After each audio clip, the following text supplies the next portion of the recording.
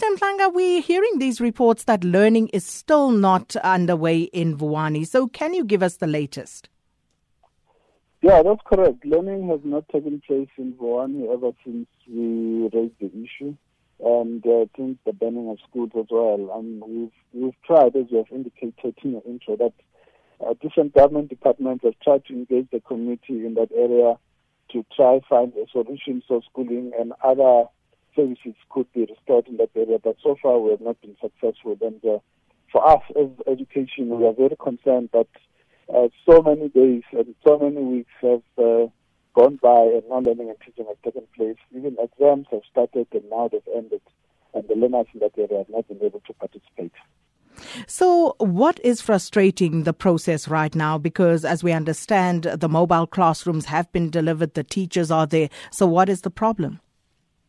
Well, the teachers are not there because they've complained that they're being intimidated. You know, even the number of schools that have reopened after we delivered mobile classrooms have since gone down, because teachers say they get calls and they're told that they shouldn't go to schools. And as a result, schools remain locked and some gates, gates are closed, schools are deserted, and learners are not there. And, we are not able to conduct our business as we should, because people are raising fears that, there could be harm if they went to school. And we have advised that the teachers to say, don't go, because if you have been threatened and it's for real, don't go there, because, we don't know what might happen. And, the government ministers have tried to have a series of meetings trying to calm down the situation, but so far it's been unsuccessful. And our fear is that those learners are being adversely affected in a way that we didn't expect. And what is the way forward? We're talking about 2,000 grade 12 learners, if I'm correct, already missed their mid-year examination. So what's going to be the impact not only on them, but on all learning and teaching taking place there? Yeah, it's very bad, because the grade 2,600 grade 12 learners are in that area, and they've not been able to be assessed in June to see if they stand a chance of passing at the end of the year, which is, to us, is a big problem, because assessments are part and parcel of our education system, and they're able to give them additional support on the basis of their performance, particularly mid-year as well as preliminary examinations. But where we are now, we are in a crisis situation, and the reality that we are slowly coming to is one where they might have to repeat their grades in 2017, because there's a point beyond which a recovery plan cannot assist. We have a catch-up plan, but it's also time-bound, because the way the school calendar is structured, you need to have achieved certain things at a particular time, and at this point we've lost a lot of time, which might be impossible to recover.